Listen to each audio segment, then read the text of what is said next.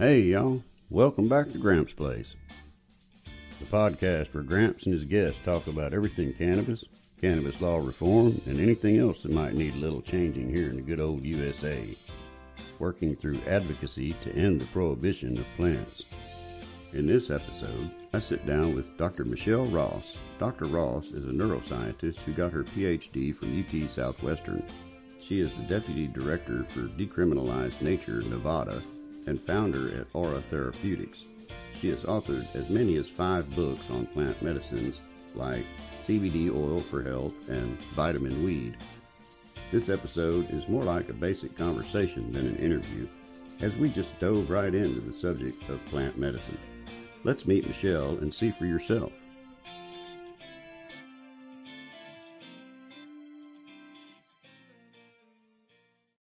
Hello, Michelle, and thank you for joining me here on Gramps Place.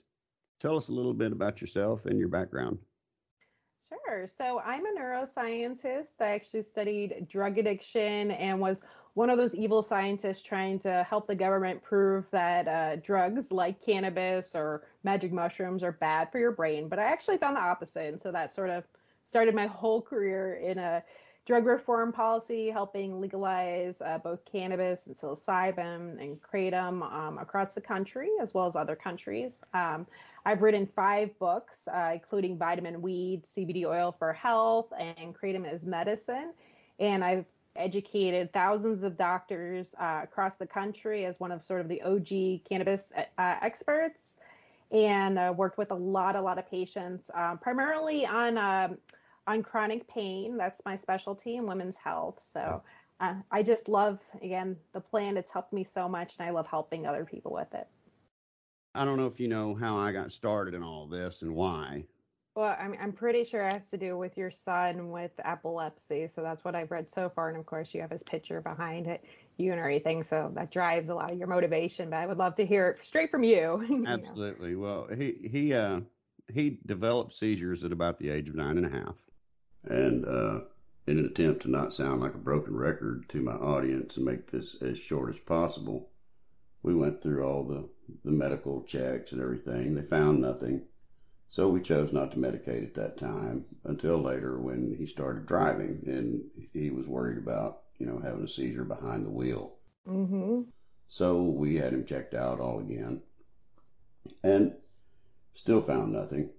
But they started him on some meds, and meds only made his situation worse and worse.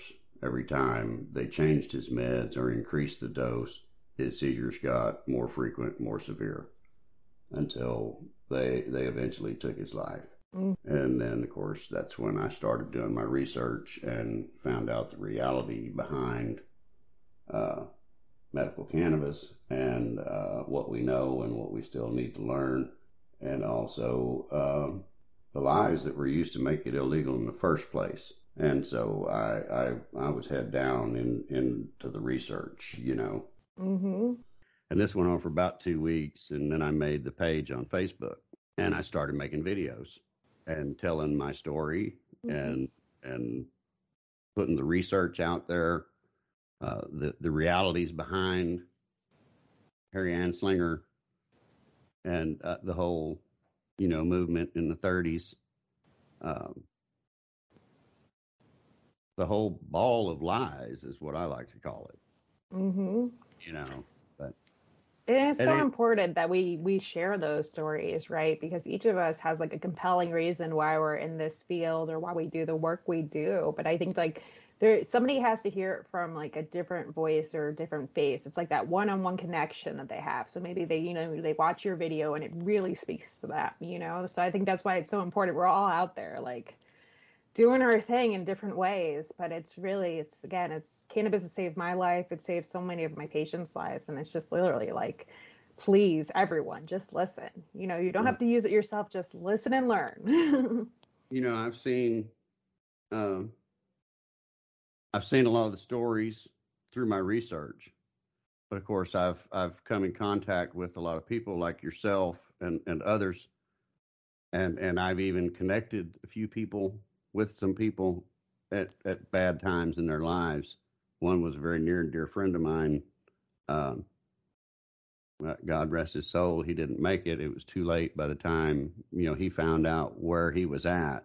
But the effects of cannabis on his body and the tumors and the cancer were positive in all but one most important area, which was his bile duct from the pancreas, pancreatic bile duct.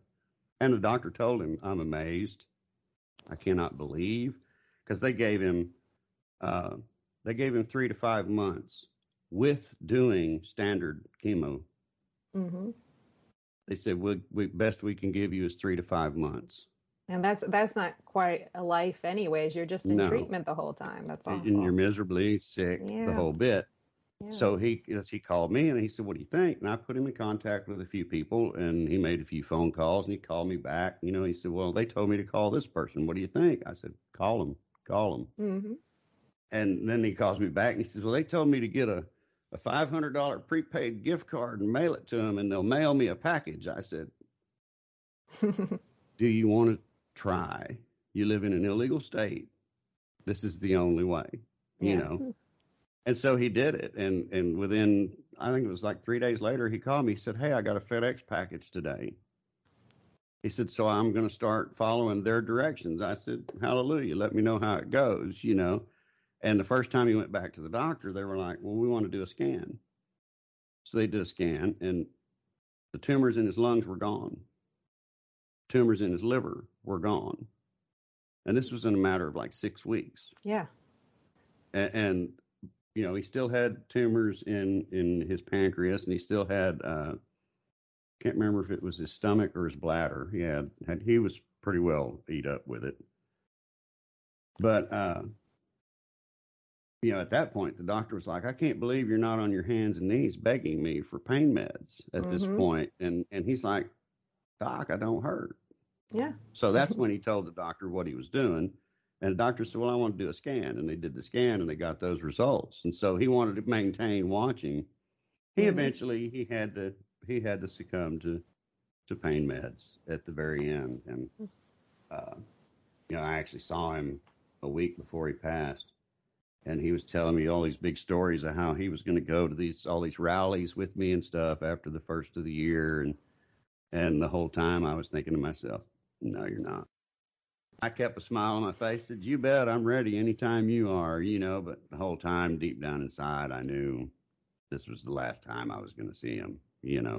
But just the effect that he had, and the point that I left out, the most important point, he went from 3 to 5 months and miserable to almost 11 months.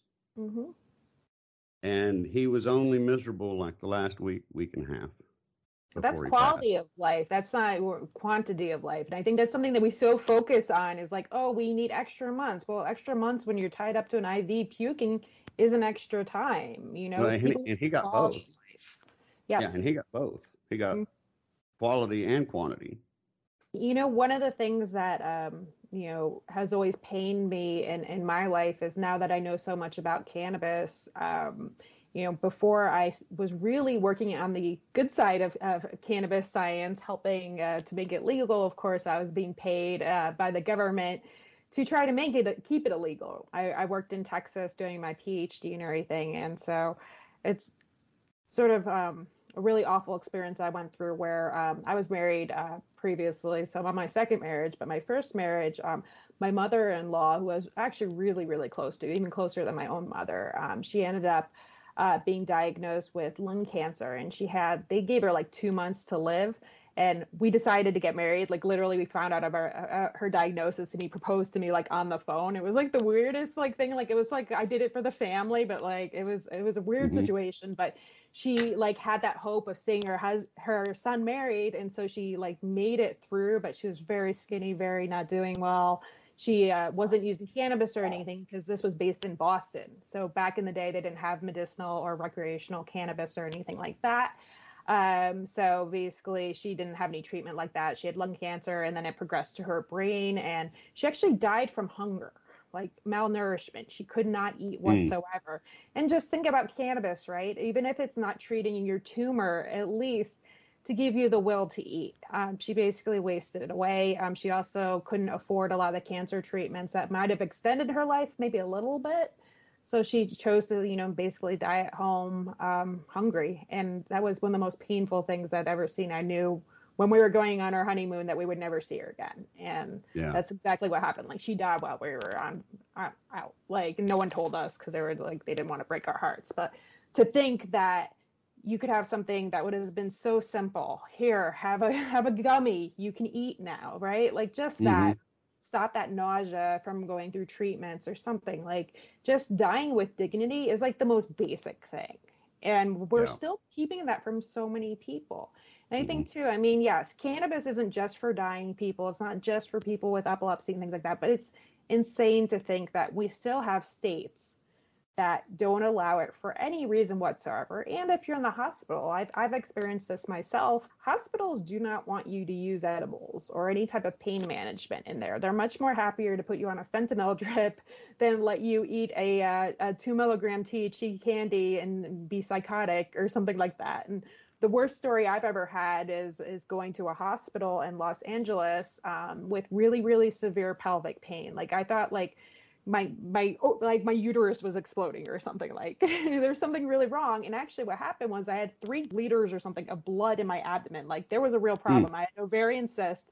So something did explode. I was right. It wasn't my uterus. It wasn't my womb. It was my ovary. But I had all this blood in my abdomen. I wasn't doing good. I was like feverish and everything, but I had a pot brownie in my bag. And of course, when they're asking me, like, hey, what are you taking? And I'm like, I'm not taking anything. Like, they're like pressing me. I was like, I was going to take this THC edible, and I'm in California and it's legal. And they put me in a psychiatric hold because they assumed I was already high. And I'm like yelling and saying, like, I'm really in pain. Like, help me, help me. And it wasn't until 15 hours later that they actually diagnosed me with something. They go, oh yeah, she's not crazy and making this up. Like, she actually has something physically wrong with her. After a psychiatrist evaluated me and then learned what THC is, because he didn't really know anything. And it's like, that was a legal state. We have doctors in hospitals that don't even know what the difference between THC and CBD is, or what it is like. Like, I actually have to eat the edible for me to be high. If I'm just holding it, I'm not going to be high. Like, it's in my purse and it's all wrapped up and hasn't been opened. I'm not high yet. Well, so it's ridiculous. That, they don't teach it in medical school. So, I mean, that's problem number one as far as the medical side is they don't teach it in medical school. Even though they don't teach it, it's just interesting that they don't teach nutrition, they don't teach supplements, they don't teach so many things in medical school. But I think sometimes either you have arrogance on one side where I know everything, and even if I don't know, I'm going to pretend that I know, and everything is bad. that isn't my area of expertise. Or you have doctors that are legitimately scared in the system about malpractice, losing their insurance, because it's like, you're not supposed to be going out recommending heroin. And unfortunately, cannabis is in the same class as heroin. So, to a doctor, that doesn't make sense to them. They would never recommend Schedule I drug of abuse. And so it's sort of crazy that we're in this now, I think, psychedelic renaissance too, where now every doctor and therapist is jumping on board with like, hey, psychedelics might be great, but cannabis is still bad. Cannabis is the bad one that'll make you crazy. It's not going to help you. And you're like, how did this happen? How did we're still today fighting for cannabis to be a legitimate medicine, and then somehow we just skipped ahead and said, oh, mushrooms instead. Okay. And I feel like we're more likely to have mushrooms prescribed in our doctor's office than cannabis right now. And I have nothing, trust me, I have no qualms about psilocybin mushrooms because I'm also a fan. I also use them both for myself and with patients, but it's just still crazy to see how much stigma there is around cannabis. And it's like, we just need to get over all this and just, again, go back to plant medicine, because that's where this all started.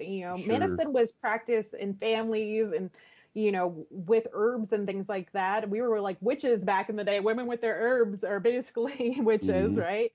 Got our cannabis plant, we got all our different little flowers and things like that. And now it's just, it's all pharmaceuticals, it's all factories. And like you said, you know what? Some people get better. I don't think pharmaceuticals are all bad. There are some pharmaceuticals that save lives, but there are a lot of people say that are sensitive to pharmaceuticals, and there's nothing in there that works for them. And a personal story I have is I'm actually dealing with some very, very severe pain right now. I'm actually a little bit worried about like pancreatic cancer or something like that. So I'm going through all the tests right now, and I Hmm. hate it because I try to avoid the medical system as much as I can. Even though I'm a PhD, I still get treated like, not very nicely sometimes in the medical system, and I have to really be an advocate for myself. First, and be very firm about what is right or not. But I'm allergic to most medications. So food coloring will kill me. So red food coloring is in about 90% of medications. It's like, it doesn't matter if it's a blue pill, it's got red in it. Yeah. So Yeah. my throat will close, I will die. And fighting with doctors about that, like, no, it's not in this pill, it's blue. I'm like, it's an ingredient list. Oh, just a little won't hurt you. I was like, if I had a peanut allergy, would you tell me a little won't hurt me? Like, what are you doing? You're a doctor. Like, you should know better. And then they're like, you're too difficult to prescribe for. I'm sending you to another doctor. And you're like, Oh that's Lord. not fair. So, like, literally, what I'm going through right now is bouncing from doctor to doctor. That I was just like, well, why don't you just prescribe me what you think you should be taking? And I'm like, well, I'm not the doctor, first off. Like, it's so crazy. And so I spend most of my time at the pharmacy just trying to like exchange tablets for white tablets. I'm like, I just need a white tablet. If it's not white, don't give it to me, or give it to me IV because there's no coloring in it. But it shouldn't be that hard to get care. And what I love Yeah. about cannabis, it's a natural plant. There's no food coloring in there. But however, if they pharmaceuticalize it, right? If they make it a prescription that you have to get at the doctor's office, who knows? All of a sudden, when you have these red 40, pills with a little bit of CBD and a little bit of THC, and here I go back again, where, hey, the only federally legal cannabis will kill you. Like, Yeah. that's what I'm worried about, and that's what I'm worried about my patients too, because a lot of them are allergic to things like gluten. Gluten, for people that might be listening, and is a wheat product, but it's also a filler in a lot of pills. And so if you have celiac disease, or if you have some kind of special diet, which a lot of people are on a gluten-free diet now, you take your tablets and your medicine, you're actually ingesting the thing that you're on the special diet for, trying to avoid. Hmm. So that's what I love about plant medicine, is that you're bypassing all the fillers, all the colors, all the things that are actually slowly poisoning you over time. And I know especially older people are on like 10 different medications. It all adds up. Like, you shouldn't be consuming any of this garbage. And with the cannabis plant, really all you have to worry about is, hey, how was it grown? Was there any, improper pesticides, put on it? If you're thinking about hemp plants like CBD oils and things like that, you just need to make sure it's like, doesn't have heavy metals or something like that. But right now, I would say most of the companies out there are really being safe about third-party testing, and you're getting good products. I would say maybe like 5, 6 years ago, you were getting a lot more sketchy stuff out there. Most of the Yeah. things there are safe. Yeah. There are some things to look for, but you know, it's much safer than any of the pharmaceuticals. You can't overdose, low addiction liability. And again, I always say that because yes, you can be addicted to cannabis, but you can be addicted to caffeine and everything else. So, it's not no Yeah. risk, but it's very low risk. So I prefer to take it, but it's still such a weird conversation here. I live in Nevada now. I live in Las Vegas, and the conversations I've had with doctors, I notice doctors tend to be a little bit more, on the conservative side, anyways, no matter what state you're in. But a lot of them, I'm like, we live in a recreational adult use cannabis state. There's casinos and gambling and like brothels here. Like, why Hmm. is me telling you I consume a THC gummy at night for my fibromyalgia something that makes you highly uncomfortable and you wish I wouldn't do it? I'm like, I was like, she was like recreational drug user. I'm like, I'm like, it's a really weird conversation to keep having, and I just wish, again, it's just like I tried to make these conversations, but even as a patient, I have to be very careful because I remember it doesn't matter what I think, it doesn't matter what the science says. If you say something that your doctor doesn't agree with, they sort of either put you in a bucket and start treating you differently, like, oh, you Hmm. don't need pain medication, or whoa, are you seeking anxiety meds? Like, I'm not seeking anything. I literally just want cancer or an infection or something, whatever's going on with me, treated. But it's like every question is always framed with like, what are you here for, more drugs? And I'm like, nope, I'm good, thank you. I'm gonna go use my cannabis when I get home. But you Yeah. know, cannabis, kratom, mushrooms are all considered vices. And one of the things I wanted to mention too, I know that you work so much in the cannabis space, but it's so funny because we're having this attack on plant meds in general. again, Yeah. except for the corporatization of salads. But like kratom, for example, is a relative of the coffee family. It's like Hmm. a green herb that looks very much like matcha powder, and a lot of people use it for pain relief with like energy or pain relief. And there's like strains Hmm. that are helpful for sleep. And a lot of patients actually use both CBD and kratom or cannabis and kratom. They're not exclusive. Sometimes people use one on one day and one on the other, depending on what they need. But it works mainly on opioid system, but it doesn't cause overdose and it doesn't cause respiratory depression, and it's a lower addiction liability. They've done studies now and they're like, okay, if you compare morphine, which they prescribe, to kratom, morphine is way addictive. Kratom is low addiction liability as long as you use it within the recommended ranges, just like, you can abuse any pills. So Yeah. that's one of the things that has been exciting for me is to use this and find it really complemented my pain relief, regimen. But in the United States, they actually are trying to bully other countries into banning it worldwide, which is the most insane thing. You're like, they tried to ban it here in 2016. I Hmm. actually lived in Denver when they I guess made Denver the first city to make it illegal. And I go, wait, we legalized cannabis and right after that, like basically decriminalize all drugs. So you can get you can do heroin and you can do cocaine and everything else like that, but you Yeah. can't use kratom, which is for pain relief. It's so weird. So they'd rather use heroin than kratom. And you're like, this doesn't make any sense. Like, what is up with these laws? And Yeah. more recently, like people in the US, they didn't actually ban kratom outright because the patients were so angry. They went to the DEA offices and were protesting back in 2016. And I think that's hilarious because no cannabis patient is going to show up at a DEA office. Like, that's not how we roll at all. We're like, no, that would be a trick or something. Yeah. But the patients showed up and were protesting. And so they didn't end up banning it. But every year they keep trying and trying. And then they realized, hey, the research now shows that it's absolutely not addictive. It's not a Schedule One drug. It's not heroin. Why would you ever put it there? And they're basically failed at making a ban here in the United States, but then they're trying to convince like basically all the world agencies to make it an illegal drug. So then it would be illegal here because we like follow drug treaties and things like that.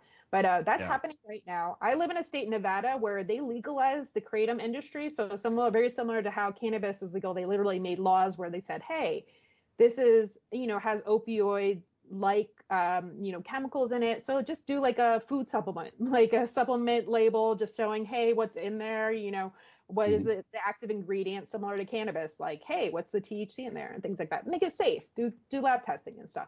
And we have a great market here. And then the pharmacist board is trying to make it a Schedule One drug just in Nevada and make it illegal again after we legalized it for like 2 or 3 years. Nothing's changed. Like, no one's died from this. Like, no big thing has happened. You can go, why? Why are you so afraid of this? Why? Yeah. Yeah. Why?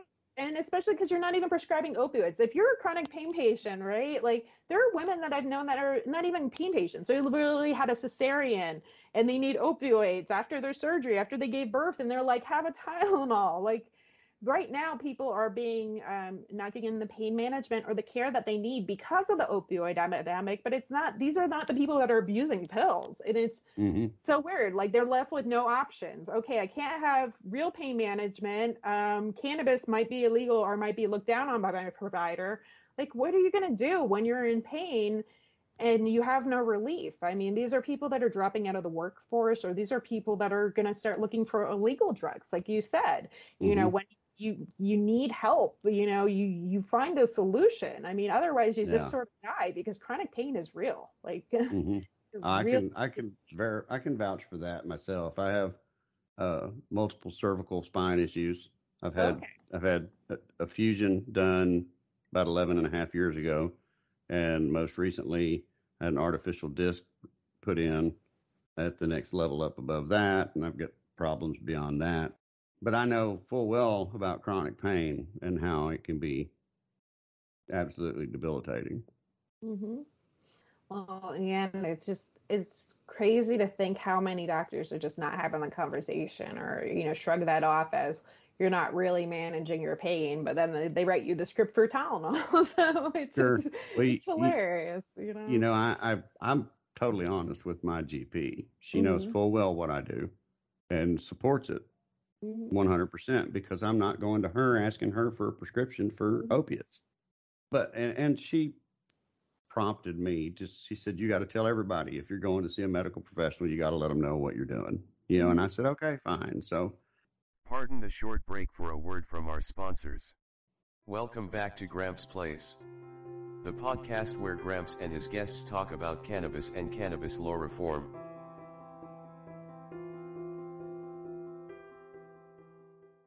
A lot of people found out the hard way with CBD oil.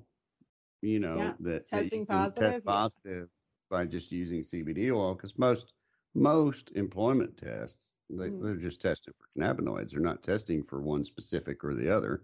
And the average Joe don't know that, right? Well, I mean, think about it, right? You have companies that sell CBD oil that have the 0.3%, right? But if you take a large dose of CBD, you can, again, pass for, fail the test for having too much THC. It's above the detection level. You can have companies that say they don't have any THC in it, but actually they have the hot hemp, right? So it's like too much THC in there, but they mislabel it and they're still trying to sell it as CBD oil when it should be sold in a dispensary or something like that based on the law. There you go. So, I try to counsel everyone, especially because a lot of the patients I talk to, even if you're in a legal state, right? If you're a mother that might be being drug tested during a custody battle, or you might be breastfeeding or pregnant or something, there's so many reasons why somehow the legal element might enter in there. And so you can be somewhere where, hey, it's legal in my state, but I'm a construction worker, and if they find out I use THC, I'm fired. It doesn't matter when I use it, So a lot of people have to be really careful, but it's, there's this assumption that anything CBD is safe, anything THC is not safe, and it's such a nuance. You really just need to talk to somebody. You are mentioning some of the great clinicians out there, like Dr. Uma, myself. We're out there, working with patients, helping them get off of different prescription drugs, tapering down onto cannabis, really working with them to understand what is your life like, what cannabis products, what cannabis dosing would best fit for you, because there's so many ways to consume cannabis, from smoking it to using suppositories to using lotions to using just CBD oil drops. There's so many different ways to use it. And sure. there's a cannabis product for you. I would say the majority of patients, I would say maybe there's 2 or 3% out there that's nothing is right for you because you have some kind of heart issue or you have a psychosis issue or something where you're nope, it doesn't matter what it is, this is not a good fit. But most people can benefit from it. And, it's because we all have an endocannabinoid system. It's everywhere, except for our brainstem. And I think, too, as we get older, one of the things that a lot of people don't know, I'm a neuroscientist, so this is my jam. But we have cannabinoid receptors in our brain. We have these CB1, CB2 receptors. As we get older, some of the receptor levels actually start to go down. So specifically CB2 receptors, which are more on our immune cells, but they're in our brain cell system. So basically, as we get older, right, we have more cognitive issues, forgetfulness, we have a little bit more inflammation. We start to get diseases of aging, even though they're not actually normal. They're more diseases of our horrible Western diet and stress and other things. But, things like Parkinson's disease and Alzheimer's disease and things like that start happening. They don't need to happen. I think if you supplement yourself with cannabinoids, whether you're using CBD oil or smoking cannabis, you're eating it, etc., basically boosting your endocannabinoid system, we know that reduces these signs and symptoms of some of these other, really, really not great diseases. Nobody wants Alzheimer's. Nobody wants to live with that. No one wants Parkinson's, right? And yet we see that these patients have great success with it. But we also see that if you use these things, you tend not to develop these diseases at all. And that's what I want. I try to tell everyone, I'm even if you just started using cannabis at 40, 40 is not too late. Start consuming it, start feeding your body that vitamin we need. And you might end up, again, with that quality of life. And it's that's what I want from people. I want, you live till 80 and you're walking around, you're traveling, you're having a great life. You're not worrying oh, I got to be in a nursing home, or I'm sick, or, I can't take care of myself. To have the most best quality of life, where you're enjoying it and you're mobile and you're thinking and creating, creative, and you're still yourself. So, I think that's what cannabis can help us with. But it's changing the whole mindset around aging and things like that, and it's funny too, because we have these terms now for medical marijuana versus recreational marijuana. And it's funny. It's oh, if you smoke a joint, you're retired, but you don't have a chronic health illness. Is that recreational or medical cannabis. I still think it's medical cannabis because here you are, you're protecting your brain, you're reducing inflammation or anything. But we have this language around it that's so like stigmatizing, I think. And I just wish it was just all medical cannabis. It's just a plant. Plant is not deciding how it's acting in your body. More cannabis, higher doses doesn't necessarily mean more recreational because there are cancer patients taking very high doses that are not high or anything like that during the day. And there are people that are microdosing medically, right? Like they're using so little THC. It's hilarious, but it's still having a very positive effect on their system, from anxiety to inflammation, et cetera. So it's, it's not the quantity, it's always, the context of how you use things. Obviously, like say consuming cannabis and like a bottle of wine, maybe like those kind of contexts, that's not super healthy or medical or things like that. But for the most part, I think most patients are using this in a way that helps them, whether they're even being like thoughtful that this is a medical thing I'm doing. Yeah, there are majority, I think, of people on the cannabis advocacy side today refer to all cannabis use as medical use. But I like the way Dr. Uma refers to it. She says flat out, I don't like to say recreational use. I like to say adult use. Yes. and that's perfect. The one thing I hear all the time, because I lobby both here in Austin and I've been to DC talking to lawmakers as well. And the thing I hear so much is, well, we got to be careful. We got to really watch how we open this door. We don't want to let the cat fully out of the bag because, then everybody will be doing it. And I'm like, everyone is doing it. They're just not telling you about it. In Texas, everyone's already doing it. Anybody who wants to do it already is. And the thing that I like to try to tell them is,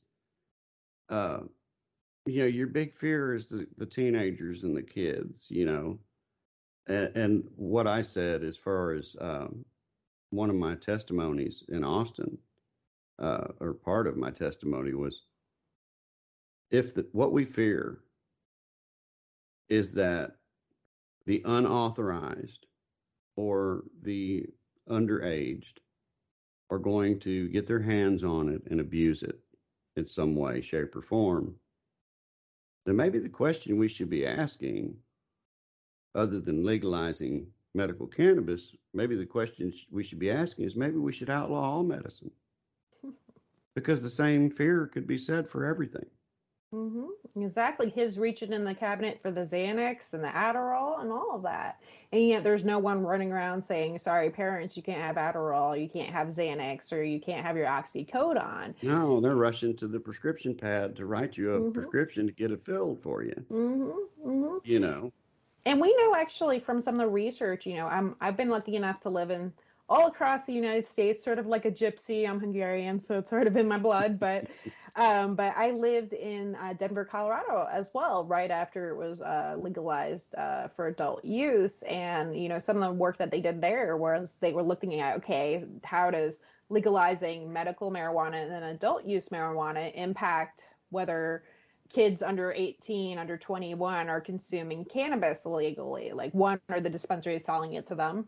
We know that's a no. There's laws and big fines and penalties for that. No one is selling to kids. They're only selling to adults. So that's very clear. And then, even on the legacy or the illegal black market, are kids consuming more cannabis because they see it, dispensaries and things like that. And they actually said that cannabis became uncool when it was legalized.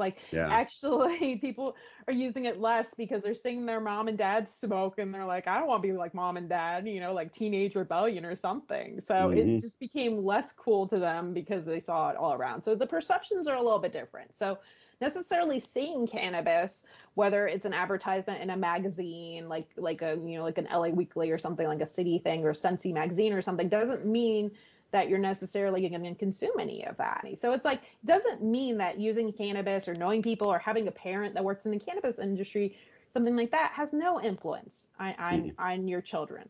Just in the same way. I mean, like, there's no one going out there saying, hey, mom works for a vodka company. Like, you're going to be out there guzzling, vodka, like when you're like 12 Exactly. years old. It's these weird, we jump to these conclusions. We're stigmatizing so much, and again, it's just another job. It's just another plant. And yes, we need to talk about responsible use. And I think it's so important. If your child is consuming cannabis, at an improper age, what is the reason? Is it because they're suffering from anxiety? Is it they're suffering from focus issues? Are they depressed? Are Hmm. they with the wrong crowd or something like that? Like, what is Sure. going on that is, they're calling out, or they're testing boundaries or things like that. There's a lot of reasons why somebody would consume, Hmm. and those are the questions you need to ask, not just jump to the cannabis industry is bad. They made my kid do drugs. So, Mm. here we go to these perceptions, or like a lot of things are just so much more difficult because people think, hey, you are the reason. Like, it's not them. Like, it's not them being bad parents or just the kid being, a kid, right? Oh no, never. Teens are teens, it happens, right? It's Hmm. like they have to make mistakes so that they learn, I Hmm. don't, I'm definitely not a proponent, like, please don't have your kid use cannabis, but like sometimes it's interesting. I actually did research on rats, looking at Adderall and the development of the teenage brain, and cannabis and the development of the teenage brain. And we know that Adderall is much worse for the teenage brain than Hmm. cannabis. And so Adderall is a stimulant. Ritalin is a stimulant, so very similar to amphetamines. Cannabis works differently on the brain. And so again, there's a lot of stigma around cannabis. But if you had a choice between your teenage son, for example, with ADHD using Adderall versus using CBD oil. We're not talking about THC here, like CBD oil. Like, there's enough stigma around that right now. Like, a lot of Hmm. doctors are like, oh, okay, it's okay for 18 plus, but like, how dare you like think about using it when you're a 16-year-old? But it's Yeah. like, if they can't focus, if they're failing out at school or something, would you rather have them smoking a joint, using a CBD oil, or using Adderall? Like, if those are Yeah. your choices, CBD oil all the way. Sure. Just a safer way to consume. I do think that THC during brain development it's a little much because your Hmm. brain is sort of rewiring, it's pruning, it's reorganizing very Sure. rapidly. So Hmm. I think that it's better, but again, it's like we have to think about healthy brains and unhealthy brains. And I think if you're suffering from attention or ADHD or anxiety, depression, you're not dealing with a super healthy brain. It's still a little off balance. And I think that CBD can lend balance to a brain in a healthier way than maybe THC, which might be too much for that developing brain. So that's my Yeah. personal opinion on those things. It's just really hard because those conversations, like, you have to be so careful because of liability with minors and things like that. But, I think that people think it's totally okay to dole out stimulants to kids. I was lucky enough, actually, my parents, is funny. I was the kid that was so smart in school. Like, I was already reading by like 2 years old and stuff. So when I went to kindergarten and things like that, I was a disruptive kid that was like throwing things everywhere because I was bored. I was like a super dork. So I would get in trouble all the time, and they labeled me ADHD. They wanted me to take the stimulants when I was a kid, and my parents were like, "I think she's just smart. Like, don't take those."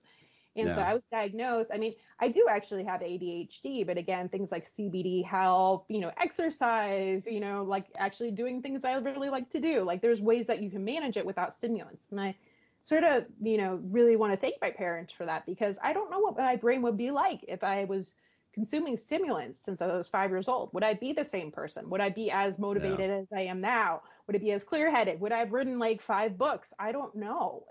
The research suggests that your brain sort of becomes more likely to become, I say, addicted, or risk taking and like things like that. Like, it actually changes your brain and the Hmm. opposite of what you want. So instead of being less impulsive, more focused, you're like more out of it when you grow up to be an adult, and that's not That. helpful, right? It's like you're No. controlling your kid, and then they grow up to be even in a hotter mess. So it's, Yeah. with CBD That's. oil, I don't think there's any kids that are like, oh, I gave my kids CBD oil, they were straight A's, and then now they're like a crazy person because they took the CBDs. Like, that's not a story. So, No, I haven't heard of any stories like that anyway. you know, please just consider something else. CBD oil, like, I really hope that they do the work behind it to really study whether it's a safer alternative for children. I know so little money has gone into some of the Mm. research on the health benefits, even for just adults. We're just Hmm. at the tip of the iceberg here. But I think that that's a huge, huge market that, again, I think that there's big money, unfortunately, in giving stimulants to kids because once they're on it, for years. No one thinks a second, oh, I'm on it. And then they're adults and they're still taking it, because basically by that point, they're sort of addicted to it. They Sure. need it to survive, even though they didn't actually need it. But taking it for years rewires your brain to need it. So it's like Sure. you've made this customer for life, from like, the age of 5 on and sometimes. So I think Mm-hmm. that we really, really need to advocate for better options for kids, for better options for adults, because what we're working with right now is just, again, it's so toxic. We didn't even have some of these, medications years ago, and people did fine, right? Sure. It's interesting. It's like, yes, we have modern society has created a lot of challenges, right? We have a very different tech-filled life than we did maybe even 20 years ago. But I Mm-hmm. don't think that the answer is pharmaceuticals. I don't. No. I even have to say that I tend to lean toward Dr. Ethan Russo's theory of endocannabinoid deficiency Mhm. as a population Mhm. because we were stripped of it so many years ago, completely stripped of Mhm. it. Mhm. And it used to be not only in medicine, it used to be in our clothes, it used to be in our diet, it used to be in the animals that are in our diet. Mhm. I mean, and it just we removed it completely, Mhm. and you can almost line the timeline of several different diseases origin up to that same point in time. You know, Mhm. it's hard to deny those facts. Absolutely. I mean, that's what I wrote my book, Vitamin Weed, on. Obviously, very influenced by Dr. Ethan Russo's work on endocannabinoid deficiency, but really diving into the science behind how somebody might be endocannabinoid deficient. So it's interesting, you were saying, hey, we removed it from the livestock. Now our livestock's pumped with hormones and things like that. They're not eating, hemp and healthy things that support our endocannabinoid system. But there's also, it's not just the removal of hemp from our livestock and food supply chain and things like that. It's also how we're encountering toxins in Hmm. our daily life. Every cannabis patient is different. There Hmm. are some cannabis patients that have been taking this for 50 years and still don't take like more than 5 milligrams, and like that's their dose. There's other ones that, 500 milligrams is their jam, and that's what controls their disease, and that's what works for them. I wish I could take more cannabis. When I do need it, more of it, I tend to take it in a suppository form because it seems like it works better when it's like helping the nerves that aren't working well, like in my back and in my pelvis and things like that. It's going to where it needs to go. Seems like when it goes to my brain, I don't know what's going on with my brain, but my brain does not like the THC. So it's unfortunate. I never get that recreational effect where people are like, oh, I'm relaxing. I'm like, nope, I'm on edge, and like sometimes I'm Hmm. more hyper aware of my pain, which goodness knows. You're like, I don't need to be at a level 20. I need that to go down, not Yeah. up. Yeah. So that you have to know what your body is like. You have to know how to use these products properly. But I just tell everyone, I was like, you can talk to 20 patients with the same condition. We all use something different. We all have our different little regimen. It's very much personalized medicine, and then that's because our brain chemistry is different, our gut chemistry is different, our liver status is different. We've had different medical conditions and histories and things like that. We are so unique. And I think that the way that we use this plant is not cookie cutter. There will never Mm-mm. be just one, like, sorry, there's just one cannabis pill out there and somebody takes 5 milligrams of it and somebody takes 10 milligrams and that's it. That Mm-mm. it's never going to be like a pharmaceutical. Well, that's one reason I think for the why it's taken so long at the federal level to get any kind of change or any movement is because the pharmaceutical companies have been working in overdrive for the last 20 years to try to figure out that very thing, how to get that one pill that's perfect, and they can't do it. Nope. And we even know that the different strains, right? They have different cannabinoid levels, they have different terpene levels.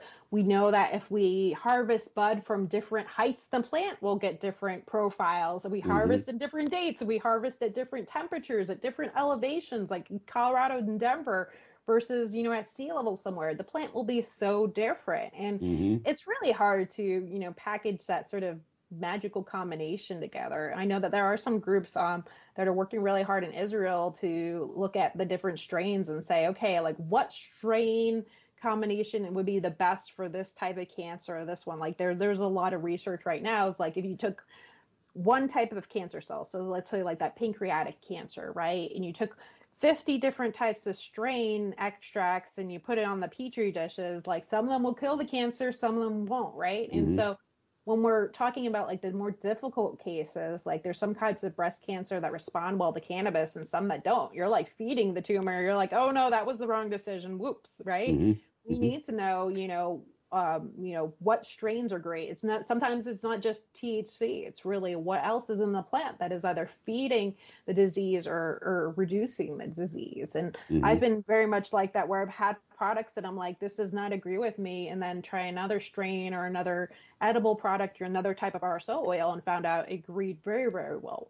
So it's like, it's not even just, so simple as, okay, you need your CBD and you need your THC. There's a lot of nuance to it. And I would say, anyone that is dealing with something very severe, epilepsy is very nuanced, and like custom personalization regimens, cancer is, even just if chronic pain, if you're going to be on a regimen for the rest of your life, you really need to understand the plant and how it fits in. If you have something very minor, you're like, I'm anxious once in a while and I need to go, take a microdose of something or something like that's not, you probably figure that out by yourself. But like for most serious people, need to definitely talk to somebody before they transition onto it. Because again, like CBD is not innocuous. It can interact with different things and things like that. So I always tell people, I'm like, make sure you talk to somebody, because, you never want to be, taking something that might make it worse, or on the flip side, be so over medicated that you don't actually know you have a serious problem. Like I've talked to some patients that are like, oh, I have this stomach problem and I didn't talk to a doctor, but I'm just going to smoke weed instead. And you're like, do you know what that stomach problem is? Like, you smoke weed and you have cancer, but you never talk to anyone, you're going to die. Like, you need to talk and figure out what's wrong with you. Get your diagnosis first before you start medicating, because, you can choose. I think that the diagnosis is important because you know what you're working with. But if you just cover up the pain without actually knowing what it is,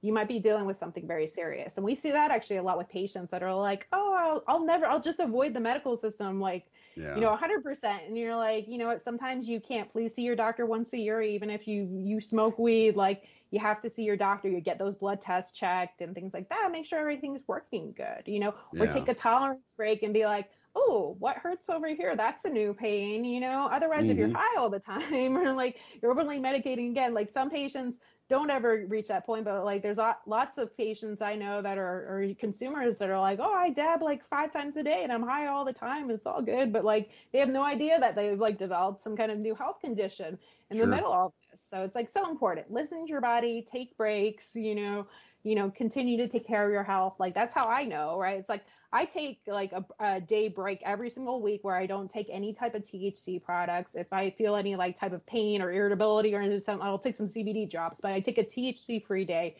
once a week. But I think it's so important because if you don't know where your pain is, like you can't really check in with yourself. And even, cannabis consumers, right? It's like you can be a cannabis consumer. Cannabis can save your life, but there's some things that you still need modern medicine for. So I always just, preface that. Yeah, it doesn't do anything for my heart rate issues. So I take a little pill every day, which is why I go to the doctor every 6 months, just to make sure that everything's still peachy keen. Well, Michelle, I think we could probably talk about this subject for hours on end, but we've got to close the show out. I want to thank you again for joining me here, and tell us where we can find you and where we can find your books, etc. Sure. So you can find me online at Instagram or Twitter at Dr. Michelle Ross. So that's DrMichele ROSS. So you can just remember me as Dr. Ross, the cannabis boss.